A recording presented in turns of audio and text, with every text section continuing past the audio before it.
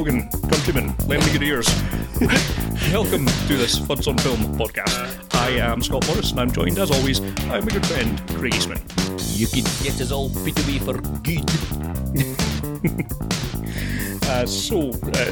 In this podcast, after the sad news the other month there of director Michael Cimino's death, we thought it would be appropriate to take a bit of a look over his body of work for your listening pleasure. We're going to cover the bulk of his output, certainly feature film-wise, as both a screenwriter and a director. We'll be looking at Silent Running, Magnum Force, Thunderbolt and Lightfoot, The Deer Hunter, Heaven's Gate, Year of the Dragon, The Sicilian, Desperate Hours, and The Sun Chaser. So that's a good number of things for us to get into. Cimino himself started his career directing commercials, but we're picking up his story as he turns to script writing. He'd actually drafted a few scripts that he'd later go on to direct before his first credited screenplay showed up in cinemas. That is the 1972 sci-fi film Silent Running. This was directed by special effects supremo Douglas Turnbull and has gone on to be something of a touchstone in the 70s miserablest, doom-laden sci-fi subgenre. Doomed hippie sci-fi. Yes, there's certainly no jaunty, absolutely crazy Robinson Crusoe on Mars stuff here. It is not... Is that a good or a bad thing, Scott? I think in this instance it's a bad thing. What it is not, regardless of what Wikipedia's synopsis might tell you, is a post-apocalyptic sci-fi film. No. You can tell this because, as a general rule, societies that have suffered an apocalyptic event do not spend any precious remaining resources on orbital arboretums, nor on equipping said space gardens with pool-playing robots. It was a difficult cost to justify. There was a bit of pushback from the accounts department. Yes. Complicated by not having a receipt for them. Yeah, pool-playing robots not recognised on Maslow's hierarchy of needs, as far as I'm aware. At least let me have the tax write-off on the pool-playing robots. We'll claim it's charity.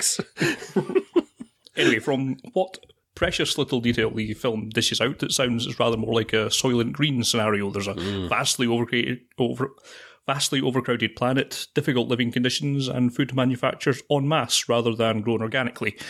Indeed, it seems the situation is so bad that all of the landmass has been given over to urbanisation, but those forward-thinking eggheads and boffins have decided to hedge their bets on biodiversity by building a number of massive orbital greenhouses to host the plant and animal life displaced in case they're ever needed to replant the Earth.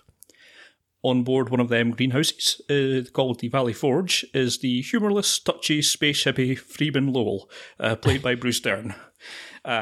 He's accompanied by 3 12-year-old boys in adults' bodies that, for reasons we'll get to soon enough, we don't really need to concern ourselves with. Also on board are 3 wobbling maintenance robots who go a long way to proving that bipedal robots are a terrible idea. Lowell decides to take drastic action when an order comes through to scuttle the greenhouses and return to Earth. The decision by itself seems questionable. Surely having done the difficult part of hauling oak trees into space, the running costs can't be that significant. But at any rate, Lowell refuses and sets about hijacking the ship, only very slightly reluctantly murdering his man-child co-workers in the process. Yes.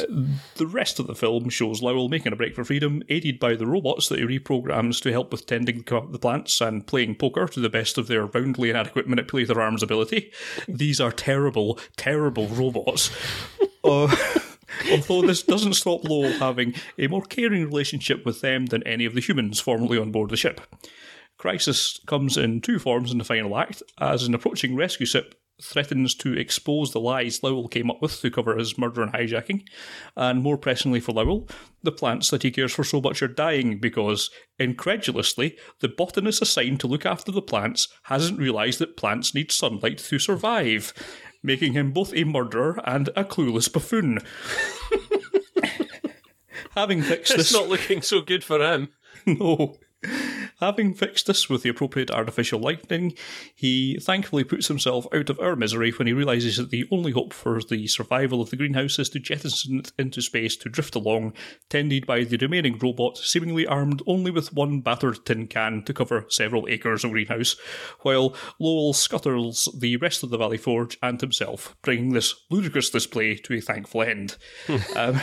Some people seem to like this film and take it seriously. I cannot for the life of me fathom why. guy.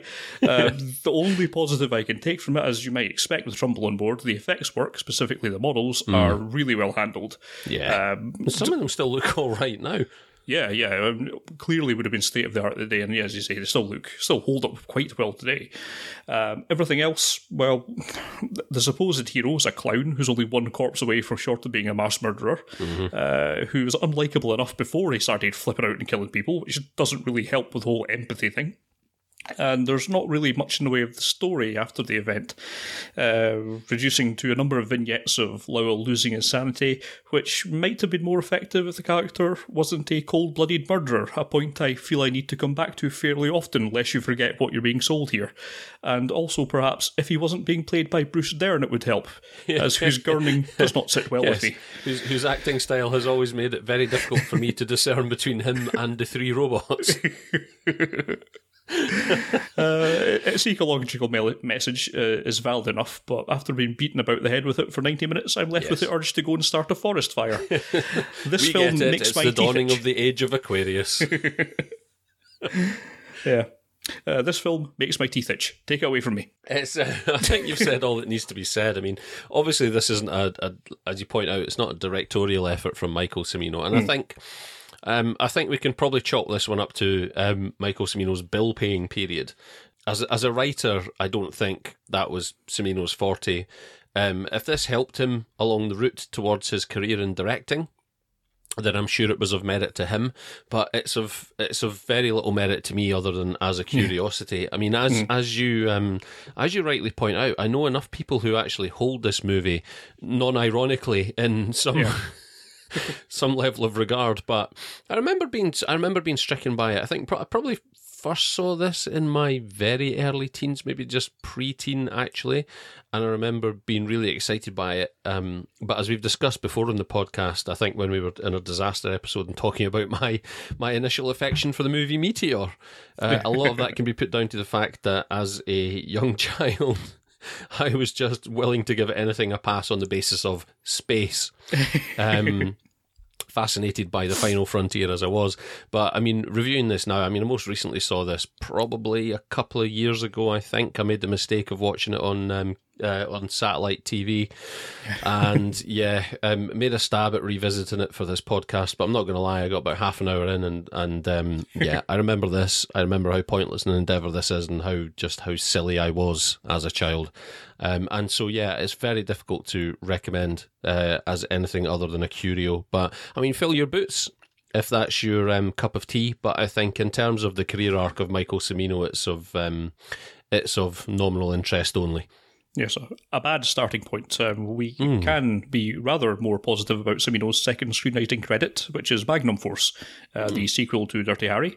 And indeed, we already have been a year ago to the very day, I think, in our Clint Eastwood episode. And I don't think we need to be repeating ourselves too much, so the basics of it are simply that Harry Callahan, Clint Eastwood of course, finds himself investigating a string of vigilante killings of career criminals, eventually tracking it back to a group of young cops taking the law into their own hands, and Harry must put a lead-based stop to this. Perhaps this was a response to the understandable, but I think incorrect accusations of the first film's glorification of police violence and fascistic leanings, and this rather more explicitly shows Harry as an upholder of the law. An uncompromising tough cop for sure, but a servant of the law, not a rewriter of it. And surprisingly, well, perhaps not surprisingly, it's still a very enjoyable film, and it's one that holds up as well, perhaps better than the original Dirty Harry. Yeah. And that is not something you can say of any of the other of the sequels to Dirty Harry. No. And yes, certainly very well worth watching in the unlikely event that you haven't already seen it. Yeah, I think before the franchise disappeared down the plug hole of, for the money sequels, this and the original Dirty Harry are probably the only two that you need to own. I think as a piece of cinema, it's not as impactful as the original Dirty Harry, arguably.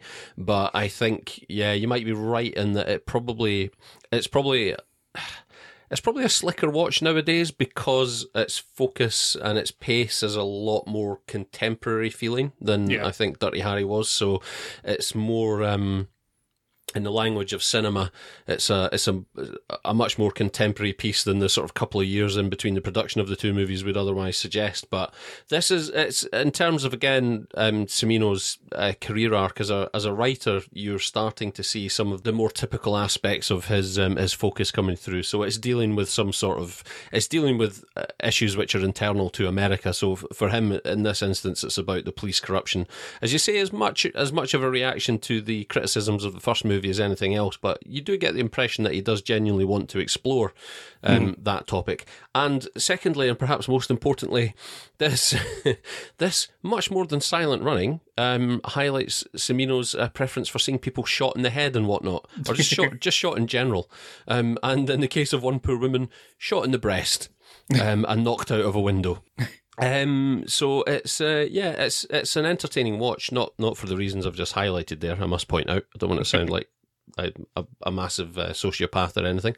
It's an interesting watch. It's a pretty slick film, visceral in places, and I think that's probably Cimino's touch there, more than it is the director's touch. But yes, certainly if you want a jumping on point for some sort of retrospective, and you're interested in his work as a writer as much as a director, then this is probably the place you want to start. Yes, and it marked a pivotal point in Cimino's career, as during the shooting of this, he got a script that he'd already completed for Thunderbolt and Lightfoot in front of Clint Eastwood, who was interested enough to pick it up and star in it, which opened the door for Cimino to direct. So yes, his first film as a director, Thunderbolt and Lightfoot, this unusually named film sees a young thief tearing out of a car showroom in a half-inch motor. This is Lightfoot, played by an impossibly young-looking Jeff Bridges, which solves half of the film's naming conundrum. He soon picks up what seems to be a preacher running away from an assassin, but who in the fullness of time is revealed as a notorious bank robber nicknamed Thunderbolt, played by Clint Eastwood. Ah, I see what happened there. Solving our paragraph-long national nightmare of why this film is named the way that it is. Thunderbolt has been hiding out as his former gang members are hunting him down, wrongly convinced that he's swindled them out of their cut, although frankly explaining why they're wrong would take more time than is really worth. So let's skip on to saying that the initial stages of the film have Lightfoot and Thunderbolt, and boy do these character names not get less annoying the more you have to say them, running away from gang members tracking them down. Red Leary, played by George Kennedy, and Eddie Goody, played by Geoffrey Lewis, in something that's halfway between a chase movie and a road trip. This pivots somewhat abruptly once Red and Eddie corner our protagonists, once Thunderbolt convinces them they hadn't double-crossed them, and Lightfoot suggests a repeat, more or less, performance of their previous heist. Red and Eddie agree after a bit of arm twisting, but there's always a question of whether they all really trust one another, leading to the inevitable double crosses and some tone-destroyingly grisly and plain sad ends for a film that's been a light-hearted knockabout caper, at least until the final reel. That said, the severe tonal whiplash towards the end is the only thing that sticks out in Cimino's directorial debut as a outright misstep. The story's on the thin side, but it's serviceable, and I might well be singing a different tune if Eastwood and Bridges hadn't been cast in central roles. An awful lot of the movie coasts by on their charisma alone, which helps spackle some of the gaps in the narrative. As first films go, it's solid and an enjoyable effort. It's not, however, one that demands viewing from a historical perspective by itself, but it's an enjoyable diversion should you stumble upon it. Nice. I'm interested now, actually, because I didn't have a chance to watch Thunderbolt and Lightfoot, so I can't comment on it, but I'm interested in some of what you've said there and how it might compare to one of the films we'll talk about a little bit later on, which was Year of the Dragon. But we shall come to that in due course. What's next on the agenda? Well, next we have the little-known indie hit, The Deer Hunter. Oh, so, we're up to The Deer Hunter already. Yes. Oh, dearie me, talk about one giant leap for mankind. Yeah. Can you imagine?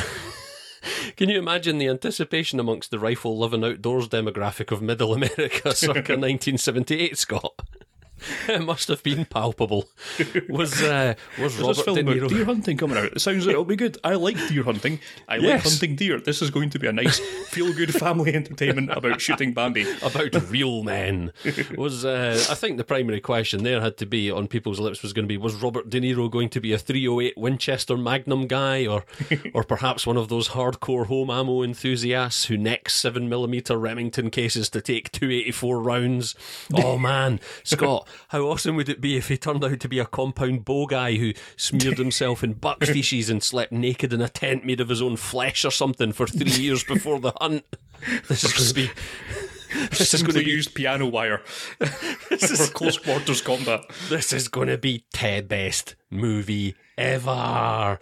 Imagine then the dismay at what turned out to be 3 hours of arse-numbing polemic against the Vietnam War. The human impact of its indiscriminate psychological atrocities, I don't know why I'm laughing, upon the blue-collar menfolk of the Rust Belt, and its effect on the American psyche in general. Only now do I realise geographically where Pennsylvania is situated on a map of the States, and that it is nowhere near the Rust Belt, but never mind. If you haven't seen The Deer Hunter, you are probably doing yourself a disservice, which is not to say that viewing it is necessarily an enjoyable process. Joining Apocalypse Now among the pantheon of great American movies that turned an inward eye toward the USA's involvement in one of the most divisive, dehumanising conflicts of recent memory, or just human memory, it is a poster child not just for cinema as social introspection, but also the application of bold narrative choices that seem to cap the experimental willingness of the 70s golden era quite fittingly. The movie chronicles the fortunes of a group of Pennsylvania steelworkers. Mike, Robert De Niro, Nick, Chris Walken, Steve, John Savage, Stanley, Jod Sazal, a man who I still miss, well, I didn't know him personally, but whose screen presence I think is sorely missed today. Axel, Chuck Aspegren, and John, George, I've never known how to pronounce his surname, Zunza. Steve's marriage to his partner Angela is imminent, and for him, Mike and Nick, the ceremony will be a last chance to spend time together with their friends and families before heading to Vietnam, having volunteered to serve their country.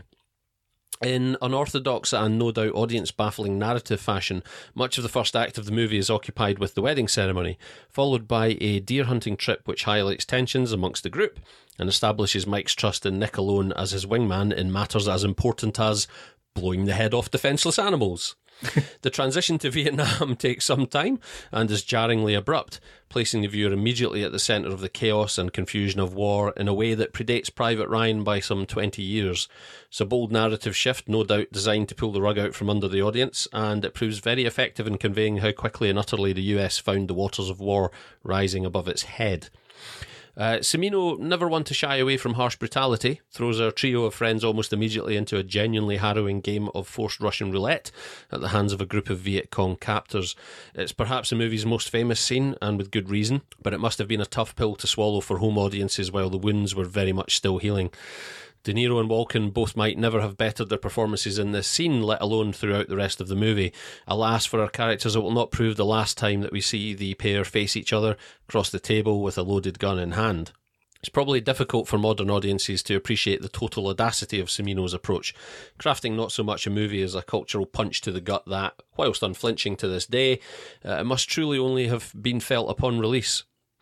Often mentioned in the same breath as Apocalypse Now, it's blatantly disingenuous to compare the two, with Coppola's undeniably groundbreaking opus nonetheless closer to Alice in Wonderland with guns than the story being told here.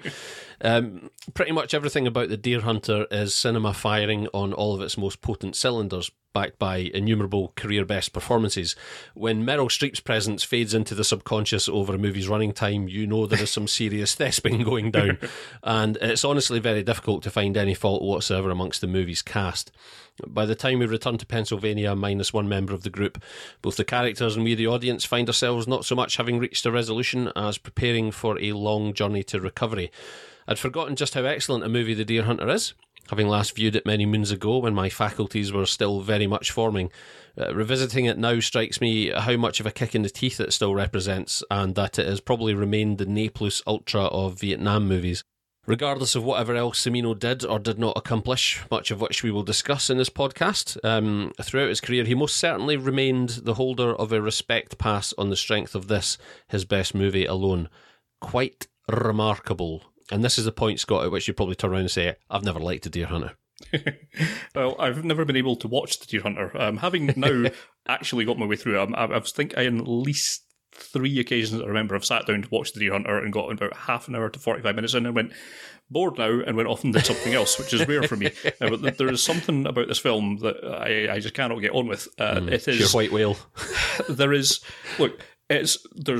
2 hours of fantastic cinema in there and 1 hour of turgid nonsense at the start. The whole first hour act of the wedding scene, I think, is it's a difficult sell. It's not so much that the idea of it annoys me. It's like, obviously it's a good idea to get to know some of these characters, but I think it's just misguided in that you learn far more, in my opinion, about everyone that's not a main character in that first hour than you do about the main characters themselves. That's interesting, because that's very much a thought I think I'd held in my head over the first couple of times that I watched it. But sorry, carry on. Yeah, it seems like there's a lot of really nice little touches about characterization, particularly from the going into some of the other guys, like John Cazale's performance particularly. But I don't feel in that whole hour I learn anything more than you could have got across in about 5 minutes about your actual 2 leads, De Niro and Walken. And if I learn anything at all about John Savage over the course of this entire film, I must have missed it. And I think that's just... it's some narrative in flabbiness in that first hour, and I find it is very difficult to get through. I think it's just a bad hour of film. There's 2 fantastic hours after it, but you really have to take your licks first to actually get to it. But when you get into the whole Vietnam narrative and everything that happens after that, it's a terrific film from that point on. But I just find it difficult to call a film a bona fide classic when a full third of it is poor. In my opinion, I just don't like it. The other 2 hours are as good as cinema can get, probably, in terms of its emotional impact and what it can show about a conflict like this and the effect that it can have on them. It's obviously not particularly, or indeed at all, historically accurate, which we'll come to in future films as well. But it doesn't matter. It, as many people say, it does capture the actual feeling, the kind of a greater truth of the Vietnam War and how the effect that it had on America. That is fantastic stuff. But that first hour is just tough. I see where you're coming from with that. I think I feel like I want to give him a pass for that. And as much as I really, really enjoyed The Deer Hunter again, watching it recently, I do. It's not that I find that first hour enjoyable to watch. It is a bit of a trudge. I think it probably works better on a first viewing. If you're watching this film for the first time, I think that first hour probably works better, because I feel like rather than necessarily character development, I feel it's a bit more about sort of community development or way of life development, and the notion is that the movie wants to say, look at this particular class of people rather than these characters individually, and let's get comfortable with this class of people and this particular way of life. Now look what we did as a country to these people when we sent them off to fight. Although ironically, the characters here, I think, weren't conscripted; they chose to go and fight, which seems an odd narrative choice, and maybe I'm missing something there. But even now, like, I've got to be honest and say that I watched the first hour at double speed. just to get through that, because there actually isn't a lot to be gleaned from it in terms of character, and it is in the latter 2/3 of the film that stuff comes to the fore. But I don't know why, but I had a sneaking suspicion that you were going to have a contrary, well, not necessarily a fully contrary opinion, but something less glowing to say about The Deer Hunter. I still think it remains like a touchstone in modern American cinema, but definitely I think I understand where you're coming from in that first hour. Did you still find, obviously, that transition from the sort of the first hour to the second hour? Did you still find that impactful, or were you just kind of too numbed by that first hour of exposition to feel the kick of that? I guess it did. It's certainly a very jarring transition. I mean, well, you say transition, it's not even transition, it's it's a slam cut. And it does work very effectively. And it's not like it's just going into Vietnam as they're chopping in anywhere. Somewhere it's almost immediately as Mike decides to barbecue someone for... Yeah, it feels like it's actually in the aftermath of a major battle. It's not even going to drop you into a big battle, or it's like, okay, here's a point where just the last few survivors are mopping each other up. Yeah, and as I say, from that point on, it is a classic film. It's just the front loading of it makes it difficult to wholeheartedly recommend. I guess I'd have to 2/3 if I heartedly recommend it. But from that point on, it is still a classic. And just to reiterate the things you said, it is such a tremendously brave film to make, especially when the wounds would have been so close from the conflict itself. It's the sort of analysis of a war you would expect to see 30, 40 years later, rather than when it's right on the cusp of memory. I think it's startlingly mature in that respect. Yeah, and it doesn't really pull any punches. It's not explicitly having anyone go on a tirade against how this is against the American dream, but just that even something like the last scene of them just singing. It just makes it so effective in terms of getting that across without actually rubbing your face in it about how this is not what the promise of America was, and the horrors that this has inflicted upon people, much more than something like Jacob's Ladder had from just a few podcasts ago. There's a lot of great things in here, and it's a fantastic turn from Walken and De Niro. Walken in particular, it is strange. From him in particular, well, actually both these guys, when you watch their earlier work and realise how great they were, and while they're still not so much that they're not great now, but now they're quite happily descending into self-parody. Yeah, and, like Walken particularly, right, is it's hard to remember a point in his career where he wasn't hammy Walken. Yeah, and this is most definitely not. Yeah, I know absolutely what you're talking about there. This is, I still think now when I look back, this is the least Walken of Walken performances, and is all the better for it, I think. Yes. What else do we see in this film? I guess we also see the beginnings. There's elements of it in Thunderbolt and Lightfoot, where Cimino is not only a great director, but I assume it's himself rather than a cinematographer, but he's able to create some very stunning shots. He clearly loves some mountains. Those shots in the kind of mountain ranges is just absolutely perfectly done, and we'll see that in pretty much everything we talk about from here on in. But a very beautiful film when it needs to be, and obviously that's a stunning contrast with the absolute horrors that he manages to put with that Prisoner of War camp in particular, which is just a shocking and achieved not by special effects or something, but largely just by submerging your lead actors and rubbing rats on them, which having them react appropriately. Yes, stunning stuff from that point, and everything that happens from there on in is also just one emotional gut punch after another. So yes, it all works terrifically well from that point on. It's a great film when it actually gets to Vietnam, but I'm not so convinced that the journey to get there is necessarily worth an hour of your time. Yeah, so I think we're broadly in agreement on it as a film in general, but we probably have different opinions on how necessary probably only slightly different opinions on how necessary that first hour is. Actually, that's an interesting experiment. If any of you listening haven't watched The Deer Hunter yet, do us a favour and just jump in at the hour mark. It might feel jarring, but it's going to jar anyway in a couple of minutes. So yeah, let us know what you think of it as just a war movie without the wedding shit. Yeah, here's what you need to know. Yes, yeah, basically, absolutely. There's one guy who talks about one shot a bit, and there's another guy that likes trees. That is pretty succinct. Yeah, yeah. I mean, regardless though, off the back of The Deer Hunter, the critical praise, the Oscars, it's not hard to see why Cimino was pretty much given a blank check for his next movie, Heaven's Gate. A regrettable course of action, as it turned out, for United Artists. Schoolboy error. But not necessarily that it's a bad movie, or again, perhaps your opinion will differ, but I digress, or certainly I get ahead of myself. Chronicling the real-life events of the 1890 Johnson County War, Wyoming, albeit with some obvious artistic license, Heaven's Gate is a movie perhaps more remembered for its impact on its studio, director and stars than on audiences. Chris Christopherson is Johnson County Sheriff James Averill, a Harvard-educated man of privilege who journeys to the town of Casper to find that the County Stock Growers Association are openly arming hired guns in an effort to rid the county of the perceived threat of a burgeoning immigrant underclass.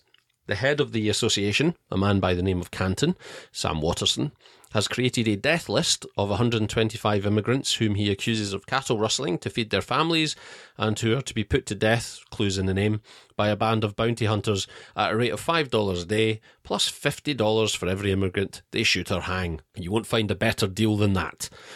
Despairing at the blatant mistreatment of the lower classes, which Canton assures him is fully sanctioned by all levels of the government up to and including the President, Averill puts himself at odds with the association, and in particular their foremost hired gun, Nate Champion, Chris Walken, an old friend of Averill's who also forms the third corner of a love triangle betwixt the sheriff and his brothel-owning lover Ella, played here by Isabelle Huppert.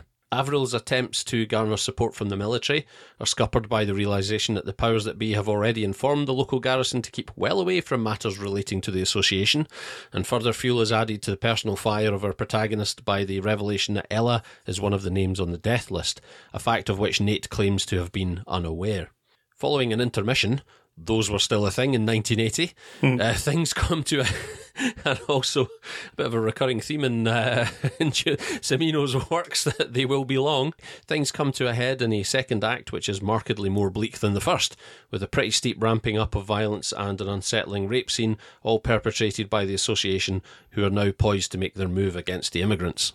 Heaven's Gate is many things, most notably an observation of the inevitability with which the elite will always dominate the poor in any society. It is well formulated, well shot, well acted, and a pretty good example of an unrushed narrative given over to its characters. What it is most definitely not is the studio-busting, audience-alienating debacle it has for the last 36 years been portrayed to be. Setting aside the myths surrounding this movie, most propagated of which being that it bankrupt United Artists, hint, it didn't. It is by no means perfect, and certainly not Cimino's best from amongst the limited pool which I personally have seen. It does not, however, warrant anything like the reputation it garnered in the wake of its release, and which blighted many of those involved for decades to come, to a degree where I find it bizarre and almost impossible to conceive that it was quite so ridiculed. But ridiculed it was, the lore growing bigger than the movie, and only in recent years has Gate begun to make any headway in its case for reassessment. I can't imagine this movie will ever climb the mountain of masterpiece to a degree such as, say, Kubrick's Barry Lyndon has done recently, but I feel I can say with confidence that it is a good movie, and perhaps in fact a really good movie. Mileage as always will vary, but if you flirted with the notion of a viewing in the past and been put off, I heartily recommend you satisfy your curiosity. You might just like it. I kind of liked it, Scott. I kind of didn't, but I'm certainly not on the hate train that it had back in original day. Shall we meet in the middle? Strange. I think we probably would. Well, I think is the warning sign on this is that when you give your plot recap there, you hit pretty much everything that happened in the film. Yes. And it's a film that's 3.5 hours long. Yes. And you didn't talk for very long there, did you? And this film... It is perhaps guilty of not quite getting to the point succinctly enough. Yes, and this film had a first cut of 5.5 hours. At which point, there seems to be just reels and reels and reels of material that's absolutely beautiful but serves no purpose whatsoever, narratively or character-wise. And that's perhaps it's the main thing that annoys me in it. It is a little bit too meandering. It frequently looks absolutely beautiful, as you say. There's one scene in particular where one of the trains pulling at the station with the mountains in the background. That's just a beautiful shot. Yeah. This is, well, a lot of it is, as you might imagine, Barry Lyndon-esque.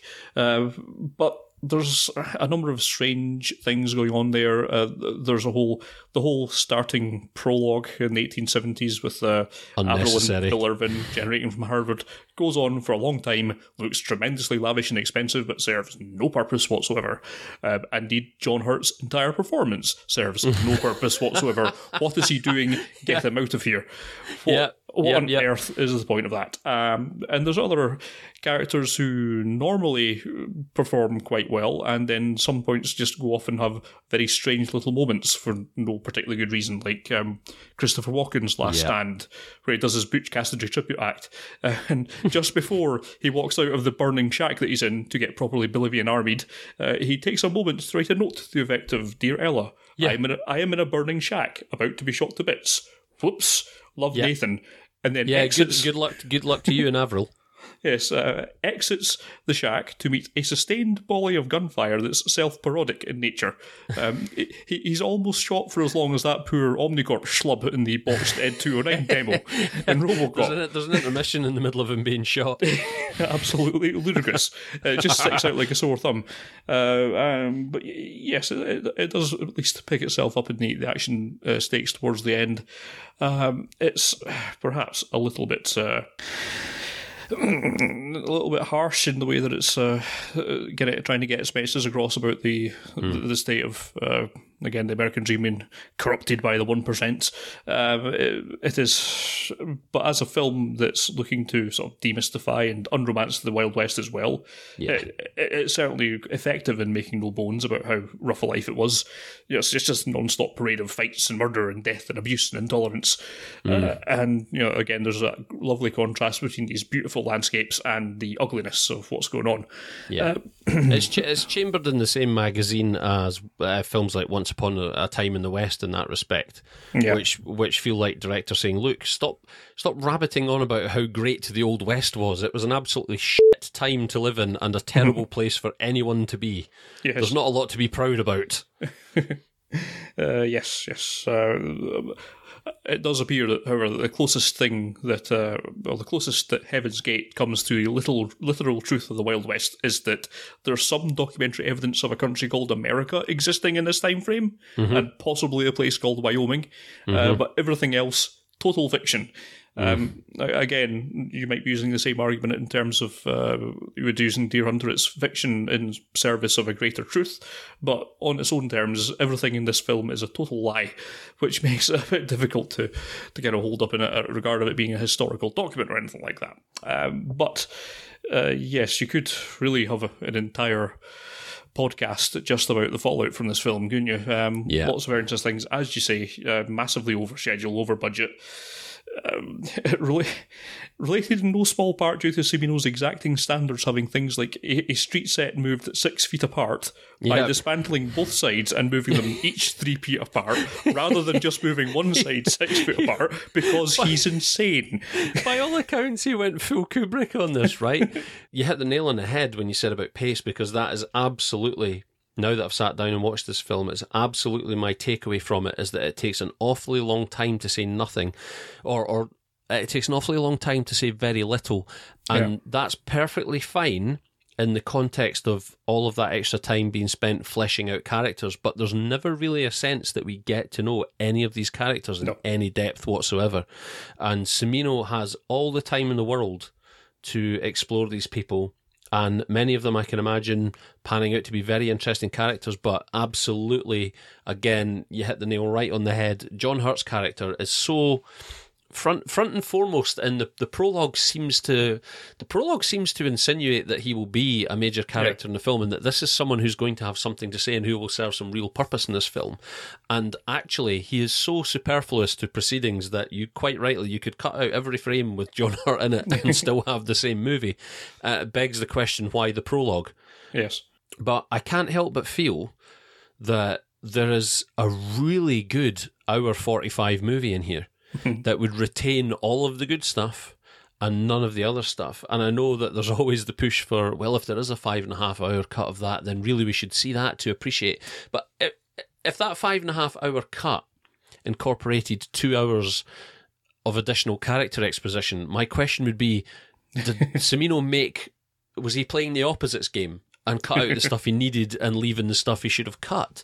I don't think there's an argument to be made there that I hear so many people harking on about, that we need to see the 5.5 hour cut to view it as it was intended.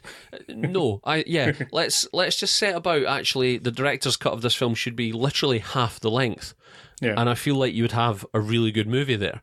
and I would have no objection to sitting down watching that again. There you go. If any of you have got a copy from the Criterion Collection kicking about and you fancy a Week in Eye movie, do send us a link to the results. I'd like to investigate that possibility, but I have neither the time nor the inclination to do it myself, nor the skill, I might add. But yeah, it's an interesting film, and it's obviously one of those. It's one of those now mythological films which achieved that status for all the wrong reasons. And yeah, maybe someday when we're stuck for a topic, we'll go back and we can talk about that whole story in another podcast. But there's no shortage of resources on why Heaven's Gate hit cinemas and left as little impact as it did, and why it quite had the effect on people's careers that it did. So go and knock yourself out. Yeah, I mean, I think I could probably talk about this film for at least another half an hour, but it'd be almost nothing to do with the film itself, and it's all the stuff that happened either around or because of the film, and how most of it's actually not really true. Yes.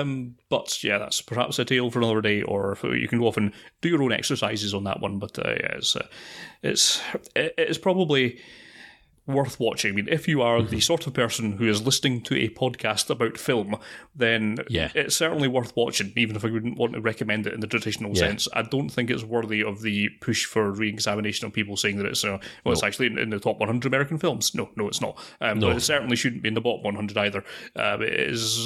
It has its own foibles, but taken on its own terms, it is. You can at least see what he was going for, and I think Cimino hit quite a lot of the things he was going for, but whiffed on a few other things. It's roundly in the middle of his output of work, and certainly deserves nothing like the reputation that it has as being an unmitigated disaster.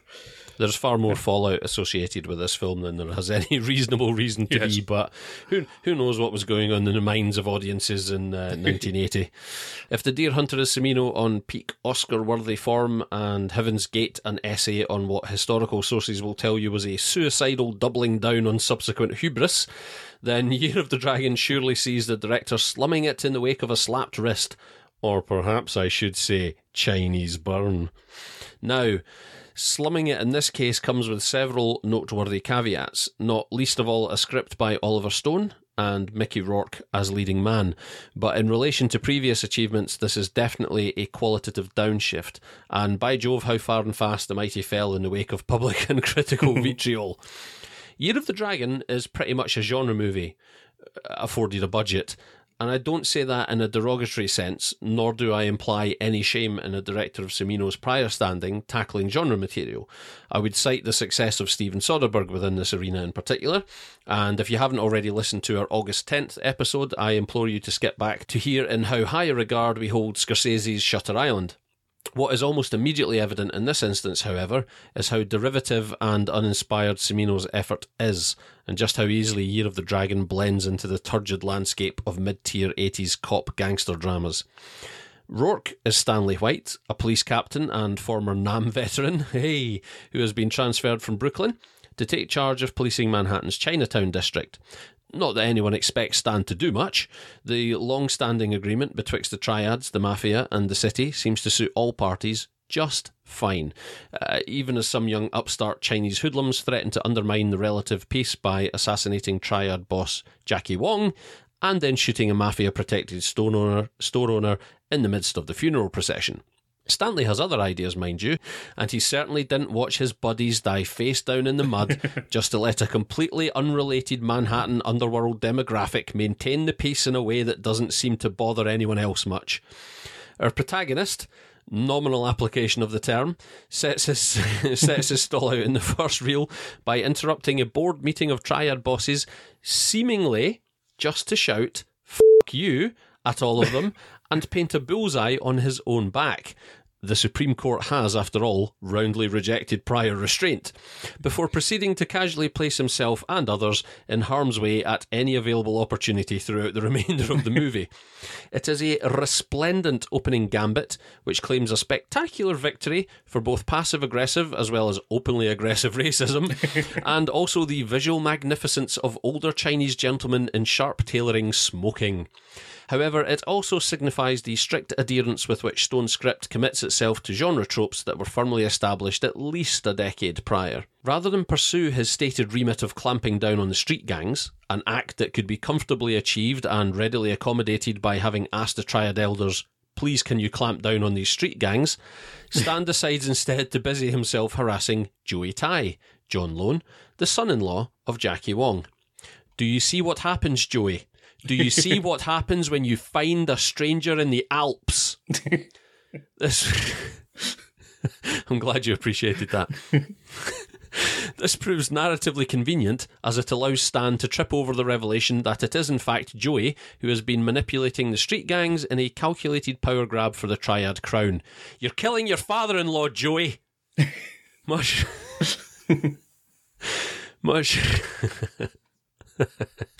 Oh dear, there's nothing sadder than a man laughing at his own jokes.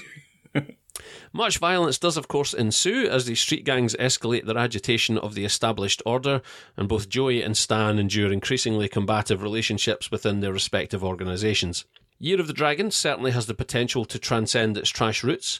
However, it is mired in what I perceive to be too much apathy from those involved and too little invention or pushing of the boundaries. This is a movie that dearly wants to be taken seriously, while at the same time painting its characters in the broadest of strokes. Stanley, of course, has marital issues and a piece of feisty ass on the side in the form of an English-language Chinatown news correspondent. His superiors do a lot of tutting about how he's a good guy and he really ought to quit with the Nam shit. Joey Tai is a two-dimensional scumbag about whose motivations we learn nothing, and you can spot a street gang member by the fact they dress as though they've just come off the set as extras from the video for Michael Jackson's Bad, as no gang member ever has in the history of gangs and or garment manufacturing. Hang on, I saw that documentary, The Warriors. I'm pretty sure of it. I see what's going on here. Was that one of Michael Moore's, was it? Yeah. Chief among the movie's problems is that Stan himself is a self-pitying, racist, misogynistic, possibly rapist prick whose continual self-abasement in labelling himself a Pollock apparently provides justification enough for mocking everyone else as a chink, demonstrating an abject failure to grasp the understanding that owning being an asshole does not excuse one from being an asshole. Of Stan's relationship with news correspondent Tracy Zhu, mono-monikered Ariane, about whose background I know nothing, but I'm assuming was she a model or something like that? Yes, she was a model and swiftly went back to modelling. Yes. On the back of this. Yes, understandably so, because the less said the better, unless you want a discourse on the portrayal of verbal, physical and sexual abuse of secondary female characters as seemingly desirable qualities in a heroic character who is apparently driven by a sense of moral righteousness. Let me get back to you on that. As an aside, I'd also like to highlight David Mansfield's score, a frequently confusing callback to Stanley Meyer's work on The Deer Hunter, which one assumes was intended to craftily inject some pathos into proceedings, were it not that it ultimately comes across as either having been conceived entirely in a bubble, or as though everyone involved forgot this wasn't a movie about a blind shoemaker living in the war-torn landscape of rural Eastern Europe during World War II. Having said all of which, there is enough batty incidental banter and at times borderline slapstick to both A, make the movie enjoyable to some marginal degree, and B, hint at a possible trace of underlying irony that, if it was in fact intended, has fallen clumsily from the movie's grasp as it barrels headlong into baffling mediocrity. And then I've put in brackets, ask me about exploding kitchen taps. Yeah. Yes, Year of the Dragon is a curious beast that no doubt had the best intentions, but feels like it was left on autopilot a little too long, and while it may not crash into the goddamn mountain, it definitely loses its landing gear while skidding to a halt on the runway. 6 dead, 17 injured. On which failed analogy that confuses dragons with aeroplanes, I defer to you, Scott. I don't know where to start with this film, really. It's bad shit, really. There's a lot of things going on in this film. There's a lot of content here, but none of it feels like it's been merged into one film. It just feels like random pages thrown into a script generator. I mean, for example, at one point, more or less out of nowhere, White launches on this spiel about how Chinese labourers were discriminated against and marginalised during construction of the railroads. Fine. And then erased from the history books. Yeah. unlike the entirety of Heaven's Gate, that is accurate. Yes. However, it has no place in this film. It was put in entirely inorganically. And there's just no And it flow suggests to the a entire level film. of respect and understanding that is then completely undermined by his adherence to calling them all chinks. Yeah, there's just no flow to it. And it's probably the most interesting point in the whole film is that, well, according to the internet's arbiter of ultimate truths, Wikipedia, this film is, amongst other things, intended as an exploration of ethnicity, racism, and stereotypes. Presumably the same thing you would say about Roy Chubby Brown, or Andrew Dice Clay, or the Ku Klux Klan. Just so much racism and epithets thrown about the film, just all the time. Apparently, the excuse for that being that White's referring to himself with the same terms, but if your defence is it's not racist if you just hate everyone, doesn't really wash. I don't know. I just, perhaps I'm a bleeding heart, ivory tower liberal, but I just prefer it when we're not throwing venom at groups of people. And partially, I suppose that's the point of writing it this way. You're not supposed to have any sympathy for the gangs after all. But the use of language is in no way at all examined by the film. So it just winds up being another element that sits uncomfortably in the mix of this little beast. And that's a minor point, and probably doesn't really deserve that much attention to it. But to be honest, I struggle to come up with a lot of other noteworthy points about Year of the Dragon. It's an entertaining enough watch first time round. I cannot imagine for a second that it warrants repeat viewing. Rourke, I think, doesn't give a bad turn exactly, but he's a little undermined by playing a character that's supposed to be 15 years older than he is. Yeah. And he gives the impression of a child wearing his father's clothes. Yeah.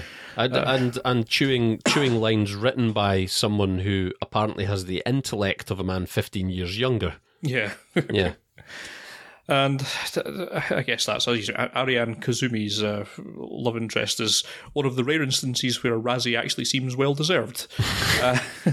And how she got cast is a mystery, but it doesn't matter all that much. Yeah. Oh, God.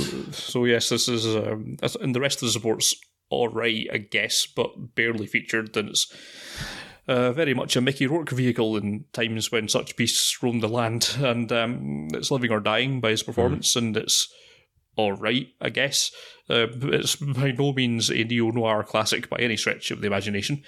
No. And I think tellingly, John Lone's character in Rush Hour 2 has more depth than his character here. Yes, and it was another failure, commercially at least, in part because of a somewhat understandable protest from Asian American groups due to the language used and the possible negative effects it would have on tourism if people believed that it was a routine occurrence for automatic weapon-based slaughter to be on the menu at Chinese restaurants. So I wasn't aware of that backlash. I haven't actually read into any of the background of the movie at all, but it's entirely understandable. That reaction does not surprise me at all. Yeah. Yes, it's not a tourist board advert for Chinatown, certainly. Yes, which I understand to be pretty much as safe a district as any other part of Manhattan. Yes. Unless Michael Cimino's around, in which case you better be ducking.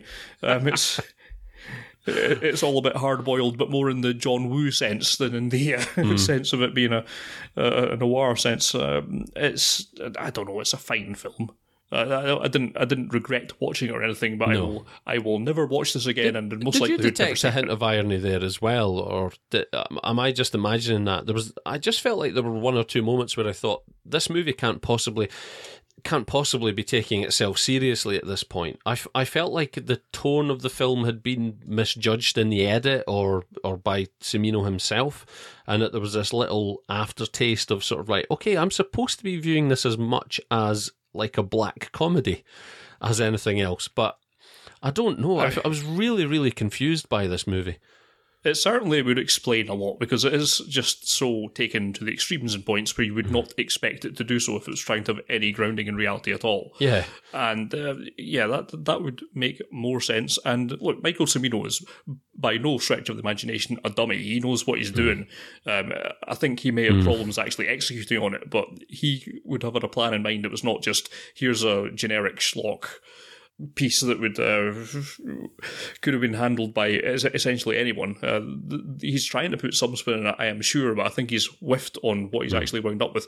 Again, this is another one that I think he says was where producers were, cutting, making too many changes to his cut and that kind of thing, and he'll kind of blame it on that. And he's probably got a point. I'm sure there is something that he's done which was a bit more considered. I mean, Yale graduates tend not to be total dummies, and this should have been greater. I mean, I can't imagine Mickey Rourke, who incidentally, I'd forgotten what Mickey Rourke looked like when he was younger.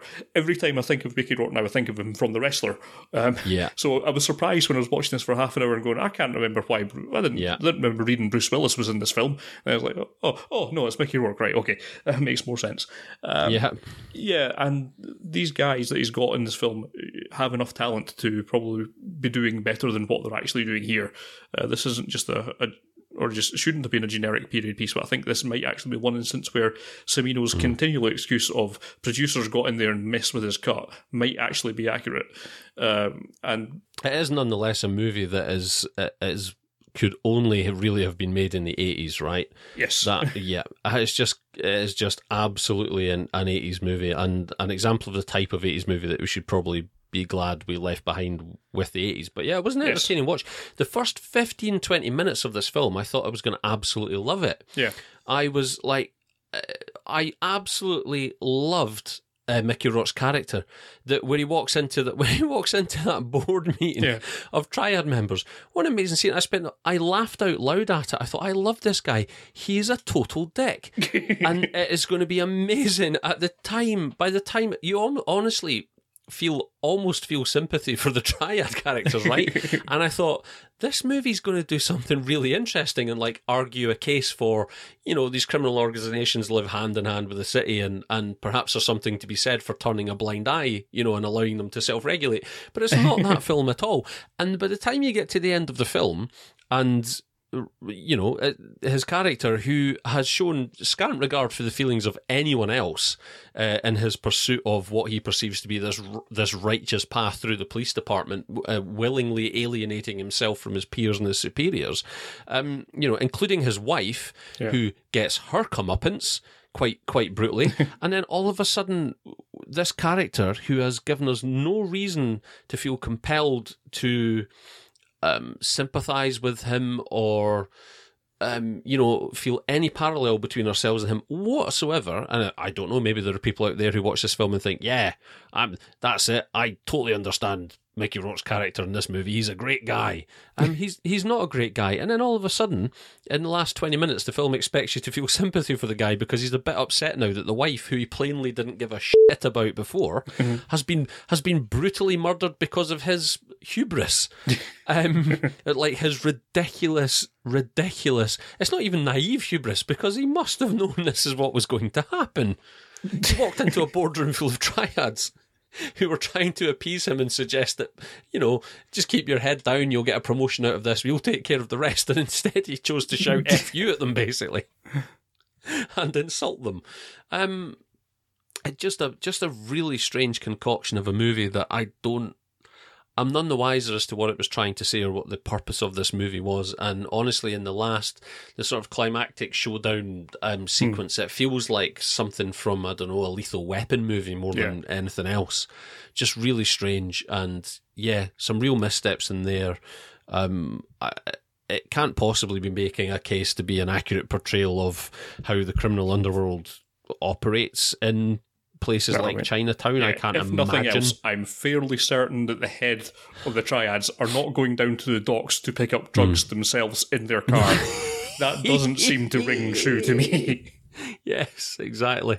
Or just sitting openly in like very, very down market restaurants where, with no bodyguards there to vet people approaching them with knives, for example. There's a whole lot wrong with this. I could almost talk about this movie more than any of Cimino's others that I've watched, but at least as much as Heaven's Gate. But I feel like we've probably expended too much effort in it already, Scott.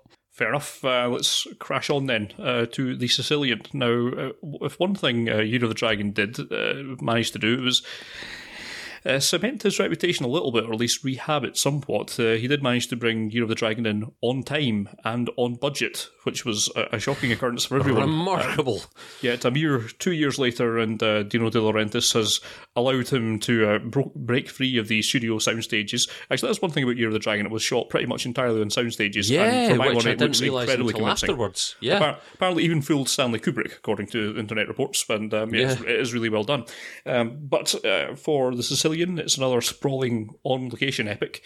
The Sicilian is based on Godfather author Mario Puzo's book about Salvatore Giuliano, the real-life gangster, with a mythos that has a bit of the Robin Hood about him.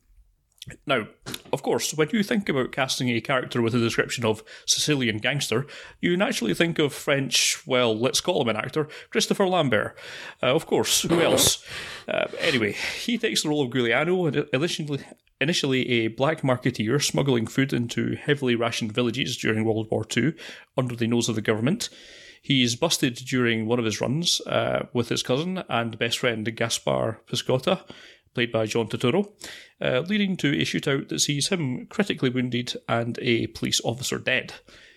Piscotta takes him to a local monastery where he recovers, but realises he's now a wanted outlaw. Giuliano and Piscotta escape to Camerata Mountains, and the two eventually hatch a plan to set up in the organised crime business for themselves. They start freeing prisoners and stealing grain from the local landed gentry and distributing that amongst the poor, increasing his fame and causing others to flock to his banners. He grows more confident and audacious with each action, and soon winds up with him in the crosshairs of the church, the state, and the mafia, all of whom he refuses to bow to. This sets him on a collision course with these groups who attempt to remove the threat he faces in various ways, making Giuliano rightly more paranoid as time goes on. There's a subplot in here somewhere about a love interest, but it's so wildly underdeveloped that I can remember no details about it whatsoever. Now, there's not a great point picking over the minutiae of how this film has turned out, because there's the rather glaring central fact that somehow, presumably on a dare, Christopher Lambert was cast in the lead of this film. In terms of effect, you might as well have cast Pee Wee Herman as a lead, or Rod Hull, or Emu, all of which might have delivered slightly more convincing central performances than the slowly unfolding train wreck that's found its way onto screen.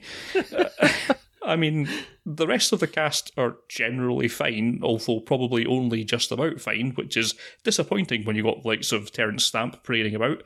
And Cimino was coming under terrible pressure to cut this film down in running time, and for once I think this had a bit more room to breathe. While Heaven's Gate spent a lot of time on nothing consequential, this runs at very much the opposite end of the spectrum, crashing on through events, making it hard to get a feel of the time frame we're supposed to be talking about in the film. It just seems unduly compressed. But, as mentioned, that's not all that important. The film lives or dies on Lambert's performance and charisma, neither of which showed up for the party. He's dire, and so, sadly, the entire film is dragged down to his level. A pity, as this is a story that has real potential. Who wouldn't like to see Robin Hood mashed up with The Godfather? But Sicilian is a banal, lifeless mess, and easily Cimino's weakest film that we've spoken about so far. There is a really great film in here somewhere about this man's life. This is not it. It sounds like we're firmly in the wilderness years here. Very much so. I mean, if you're picking out the small mercies you can get where you can, again, it looks absolutely gorgeous. If you put Michael Cimino on a set out in the real world, he will find a way to make it look beautiful, and lots of really lovely shots of like the internals of these grandiose buildings, where either the church buildings and where your bishops are talking, and state houses and things like that. Looks really great. Film itself, absolutely dire. Unfortunately, the leader's choice is just entirely incorrect. I cannot for the life of me imagine what they were thinking with this. Puzzling choice, and really just that alone sinks everything around it. He is a very big lee hole in the bottom of this ship's hull, and everything is just pouring out of him. Yeah, sadly, not one that is worth going in for. Again, as I say, some real potential in this story, and certainly it should have been a really good film if you'd cast almost anyone almost anyone in the world apart from Christopher Lambert. I don't know what they were thinking. I cannot get past it at all. Christopher Lambert's not even that convincing as Christopher Lambert. I've never understood his casting in pretty much anything. Was it, what was the film, what was the Besson film? Was it Subway or something it was called that he got his career break in, right? Yeah. I'd kind of like to go back and watch Subway just to see whether Christopher Lambert ever deserved the opportunity to transition to anything else, because it seems like there was some head of steam he built up there, but I have never witnessed evidence to suggest that he has any acting skill whatsoever. Nope. In the movies I've seen. I can only imagine it's probably cast here. I mean, what year was this and where was it in relation to Highlander? This was 87.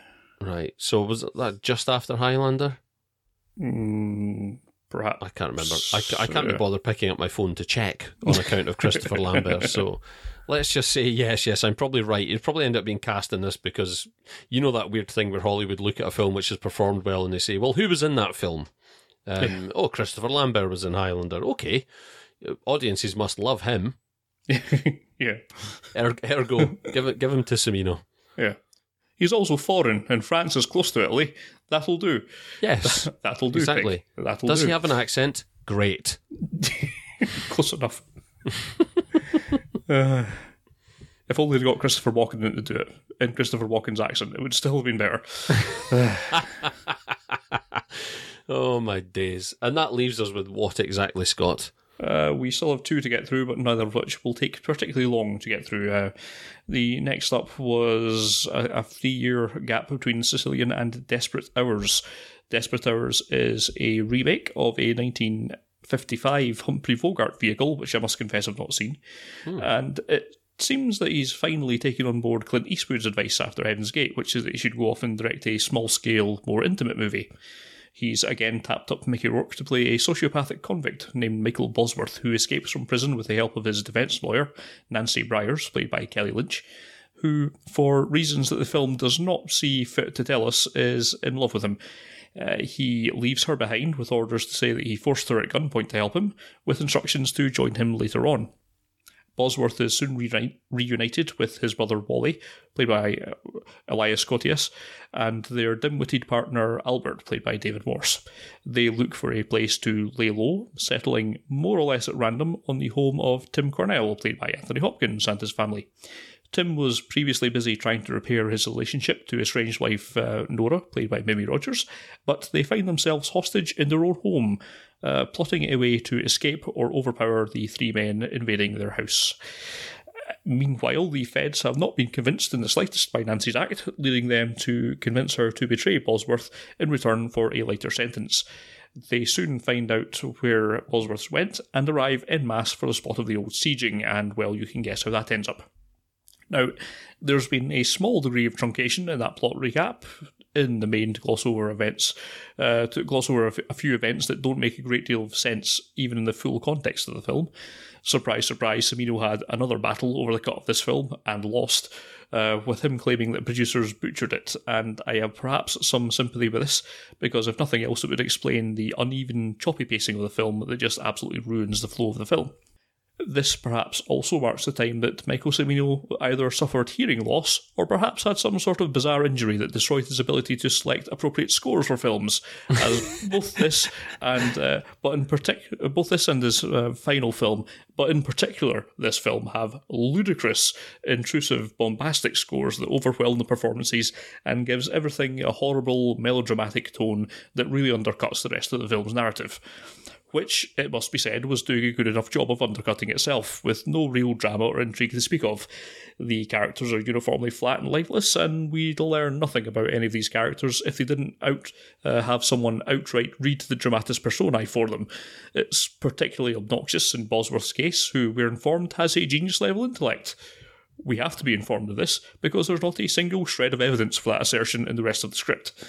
It should be noted that the screenplay was written by Lawrence Connor and Mark Rosenthal, who were recently both found guilty of writing Superman 4, The Quest for Peace. You'd think that this cast, even if we're only talking about Rourke and Hopkins, would have enough charisma and talent between them to provide some interest, But Rourke's off chewing the scenery again, and Hopkins seems bored of this entirely, and I can't say I blame him. The two leads might as well be in different films for all the chemistry they have, and the supporting cast are playing well below par also. Now, this sort of home invasion film has had something of a renaissance in recent years, but even if they've whetted your appetite, this is by no means recommended viewing. I've not seen the original, but it surely can't be any worse than this, so perhaps seek that out instead. Alternatively, a similar level of enjoyment can be had from a hot knife and a spot of DIY gelding. Do not watch. Slammed. Yes, another film where I get the central idea is not bad, but the execution is all sorts of terrible. Again, smaller, intimate, but unfortunately, Cimino cannot drag character out of anyone. This seems to be a recurring theme through pretty much everything he's done. He has characters in there that you learn nothing about, and they somehow are written or scripted or directed in a way that just you don't learn anything about any of these characters. It makes it very difficult to care about any of them. You can't establish them properly, you can't develop them, you can't give them any sort of journey. He just has people wandering around on screen, and it feels almost robotic in nature in many cases. I'm interested in what you said about the score. I feel like that was something that ties back to Year of the Dragon, as though he's had some sort of early onset score Alzheimer's or something. Because I felt like that was a very odd trend that had exactly the same effect as you describe here. That it very much undercut the events on screen, and it tried to shoehorn in a level of pathos into that film that it wasn't doing anything to not just deserve, but it wasn't setting its stall out as something which was seeking pathos. But curious. So I'm interested in your comment there. And the last film we're going to talk about tonight. The last one was a gap of 6 years. It was 1996 with The Sun Chaser. This was his final full-length feature. He's done a few kind of, I think, documentaries. He wrote some books, and he did a kind of third of one film, I think, but this was his final full-length feature. In this, we have The Sun Chaser. We have Woody Harrelson playing Dr. Michael Reynolds, a successful oncologist who seems to be on track for a promotion, which will no doubt help with the repayments on his flash car. This feature is derailed when a juvenile prisoner, John Ceda's Brandon Blue Monroe, is brought in to see him. Discovering that he has mere weeks to live, Blue stages a breakout and takes Reynolds hostage, starting out on a trip across country that leads to the land of his Navajo ancestors, with the whacked-out notion of salvation at the top of a mountain and a lake that a book promises will cure him better than any of this chemotherapy garbage. Reynolds is forced to go along with this, but over the course of the trip, the two bond, and when Blue's condition worsens, Reynolds breaks the law himself in order to help Blue reach his goal. The reasons for their bonding, or for a medical professional to go along with his magical claptrap, remain entirely unexamined by the film. Narratively, this is again very stripped back, and I get the impression that this is supposed to be overflowing with character, but John Ceda is not up to the task, and while external evidence would have you think Harrelson would be able to cut the mustard, this was the same year he appeared in The People vs. Larry Flint, he does not. There is no mustard cut during the entire production of this film. All the mustard remained entirely intact. Falling somewhere quite awkwardly between a road trip, a hostage drama, mysticism and a buddy flick, this plot does not convince in the slightest, and the characters are difficult, if not impossible, to warm to. The whole endeavour seems roundly amateurish, with only a few of Cimino's trademark beautiful nature shots towards the end of the film giving you any indication that this is a film from an Oscar-winning director, and not some made-for-TV Hallmark Channel production line schedule thriller. If Heaven's Gate could be characterised by how interesting a film it is to think about on pretty much every level, it's sad that Cimino's later career and Sun Chaser in particular give us so little to talk about. There's not even a gloriously failed execution of a grand idea. This is a small film with small ideas and doesn't do them justice.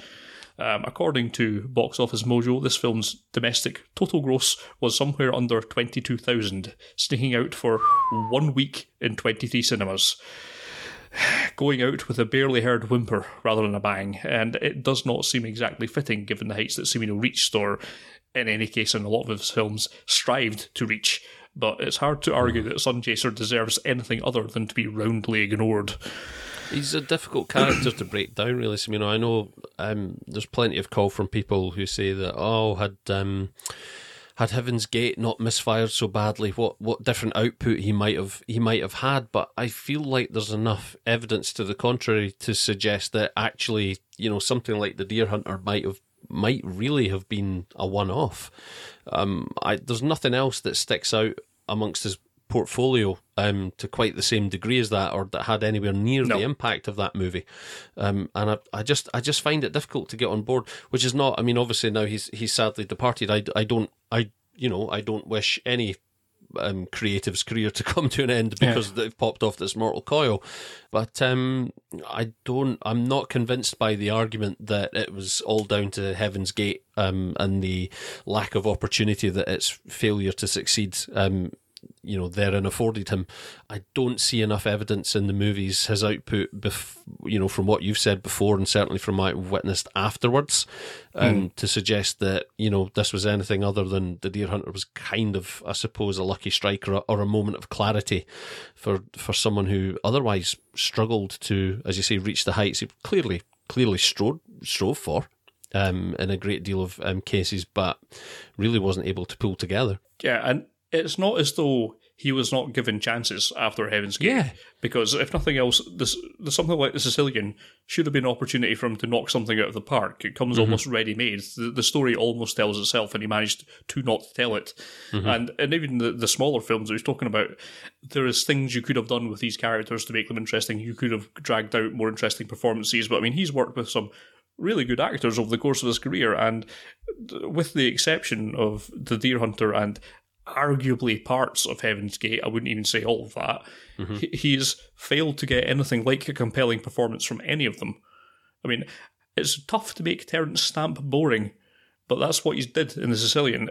Woody Harrelson, certainly at this point in his career, should be able to coast through that film on charisma alone, and he is the blandest, most boring performance I've seen from him, and it's the sort of film you could imagine him getting when he just stopped being in Cheers, and it was like his first film role or something like that. It has that sort of ring to it, but no, this guy by this point had been in a number of kind of successful films where he was a very compelling performer in it, and he simply isn't in The Sunchaser. Now, of course, he didn't really have much to work with, but I've seen a lot of films where great actors are not given very much to work with, and they manage to do something with it, either by prompting by the director, or however that kind of alchemy works. It's hard to say, but just by sheer force of charisma. Yeah, but Cimino has never been able to get that out of anyone.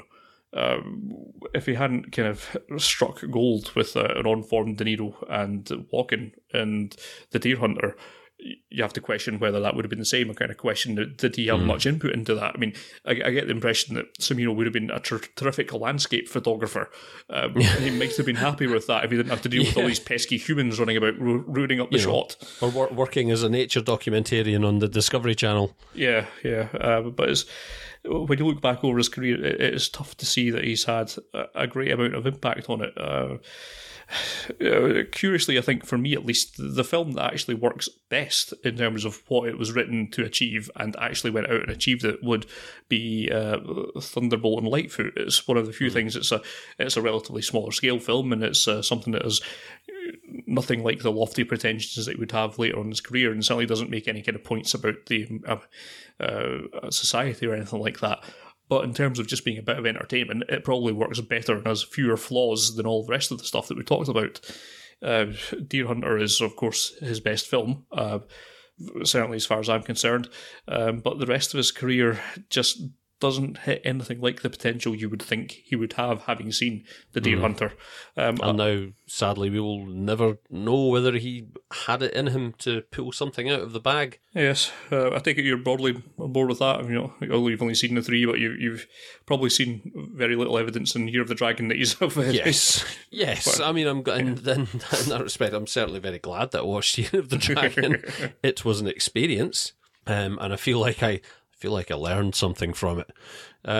But yeah, I mean, it's very, very clear that the Deer Hunter is the standout work here. As I say, there's a really good hour and 3/4 to be had from Heaven's Gate, but again, it's the first example that we've seen of what seems to be a trap that he's fallen into from what we've discussed and what you've said about the films I haven't seen.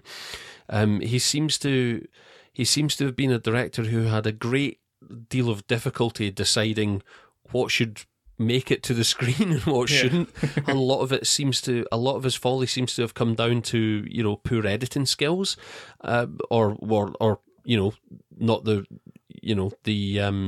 the necessary degree of understanding of what should happen in the edit.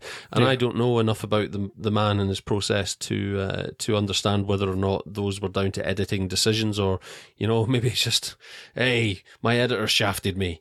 I find it hard to believe. I mean, it's still predominantly a director's choice. And he just seems to have been unable to distinguish between the cromulent material and the superfluous stuff. And I think Heaven's Gate is the best example we saw of that, but it's a motif that crops up in one form or another throughout, by the sounds of it, the rest of his body of work post the Deer Hunter. So yeah, it's a difficult case to assess, but I feel like the balance of evidence rests on the side of, yes, lucky strike, but that just feels like we're being harsh against a guy who's no longer here to defend himself. It feels harsh, but you've got to call them like you sees them. We've spoken about a good number of films there, and most of them haven't been very good. No. So I don't imagine old Mikey's going to be turning in his grave too much at our humble podcast, so I'm sure we know he's faced harsher criticism. So yes, no, I won't be losing any sleep over it, but it feels more like this is someone who squandered their opportunities rather than having been denied them. Yes. And I think that probably just about does it for us and our relationship with old Mikey Cimino. Yes, I think it does. Just before we wrap up, we'll mention one Twitter comment we've had in from our good friends over at the Magic Lantern podcast. That's at Lantern_cast on the Twitters. Again, just to reiterate, a tremendous podcast that you should be listening to. What are those shameless miscreants saying to it? We were asking what's for people's favourite Cimino film, and I think the general response has been, who's Michael Cimino? But the response from them was that Heaven's Gate remains their favourite, unfairly maligned. Year of the Dragon is my dark horse candidate. To which we think, we can agree with partially that Heaven's Gate is unfairly maligned for a lot of things. However, it's there's a lot of maligning you can do to it quite fairly, I feel. And I think we've done some of that in this podcast. And Year of the Dragon, I assume you're drunk. But see, now knowing the quality of the work that Cole and Erica put out, I now really want them to do an episode on either Heaven's Gate or perhaps slightly less, well, no, more so perhaps Year of the Dragon. The gauntlet is thrown. I would love to see where the positives come for in Year of the Dragon. Yes, I demand satisfaction. So yes, I think we'll wrap up at that point. As mentioned, if you want to get us on Twitter, that's at FudsOnFilm. You can hit us up on Twitter. You can hit us up on Facebook as well. It's facebook.com/FudsOnFilm, or simply email us, podcast@fudsonfilm.com. And we'll be back fairly soon. We'll be back on the 10th with a look at Manhunter and Red Dragon. Until then, please take care of yourself and each other. I am Scott Lawrence, so it's goodbye from me, and I'm sure it's also goodbye from my friend Craig Eastman. We don't need you anymore. Ta-da! Bye.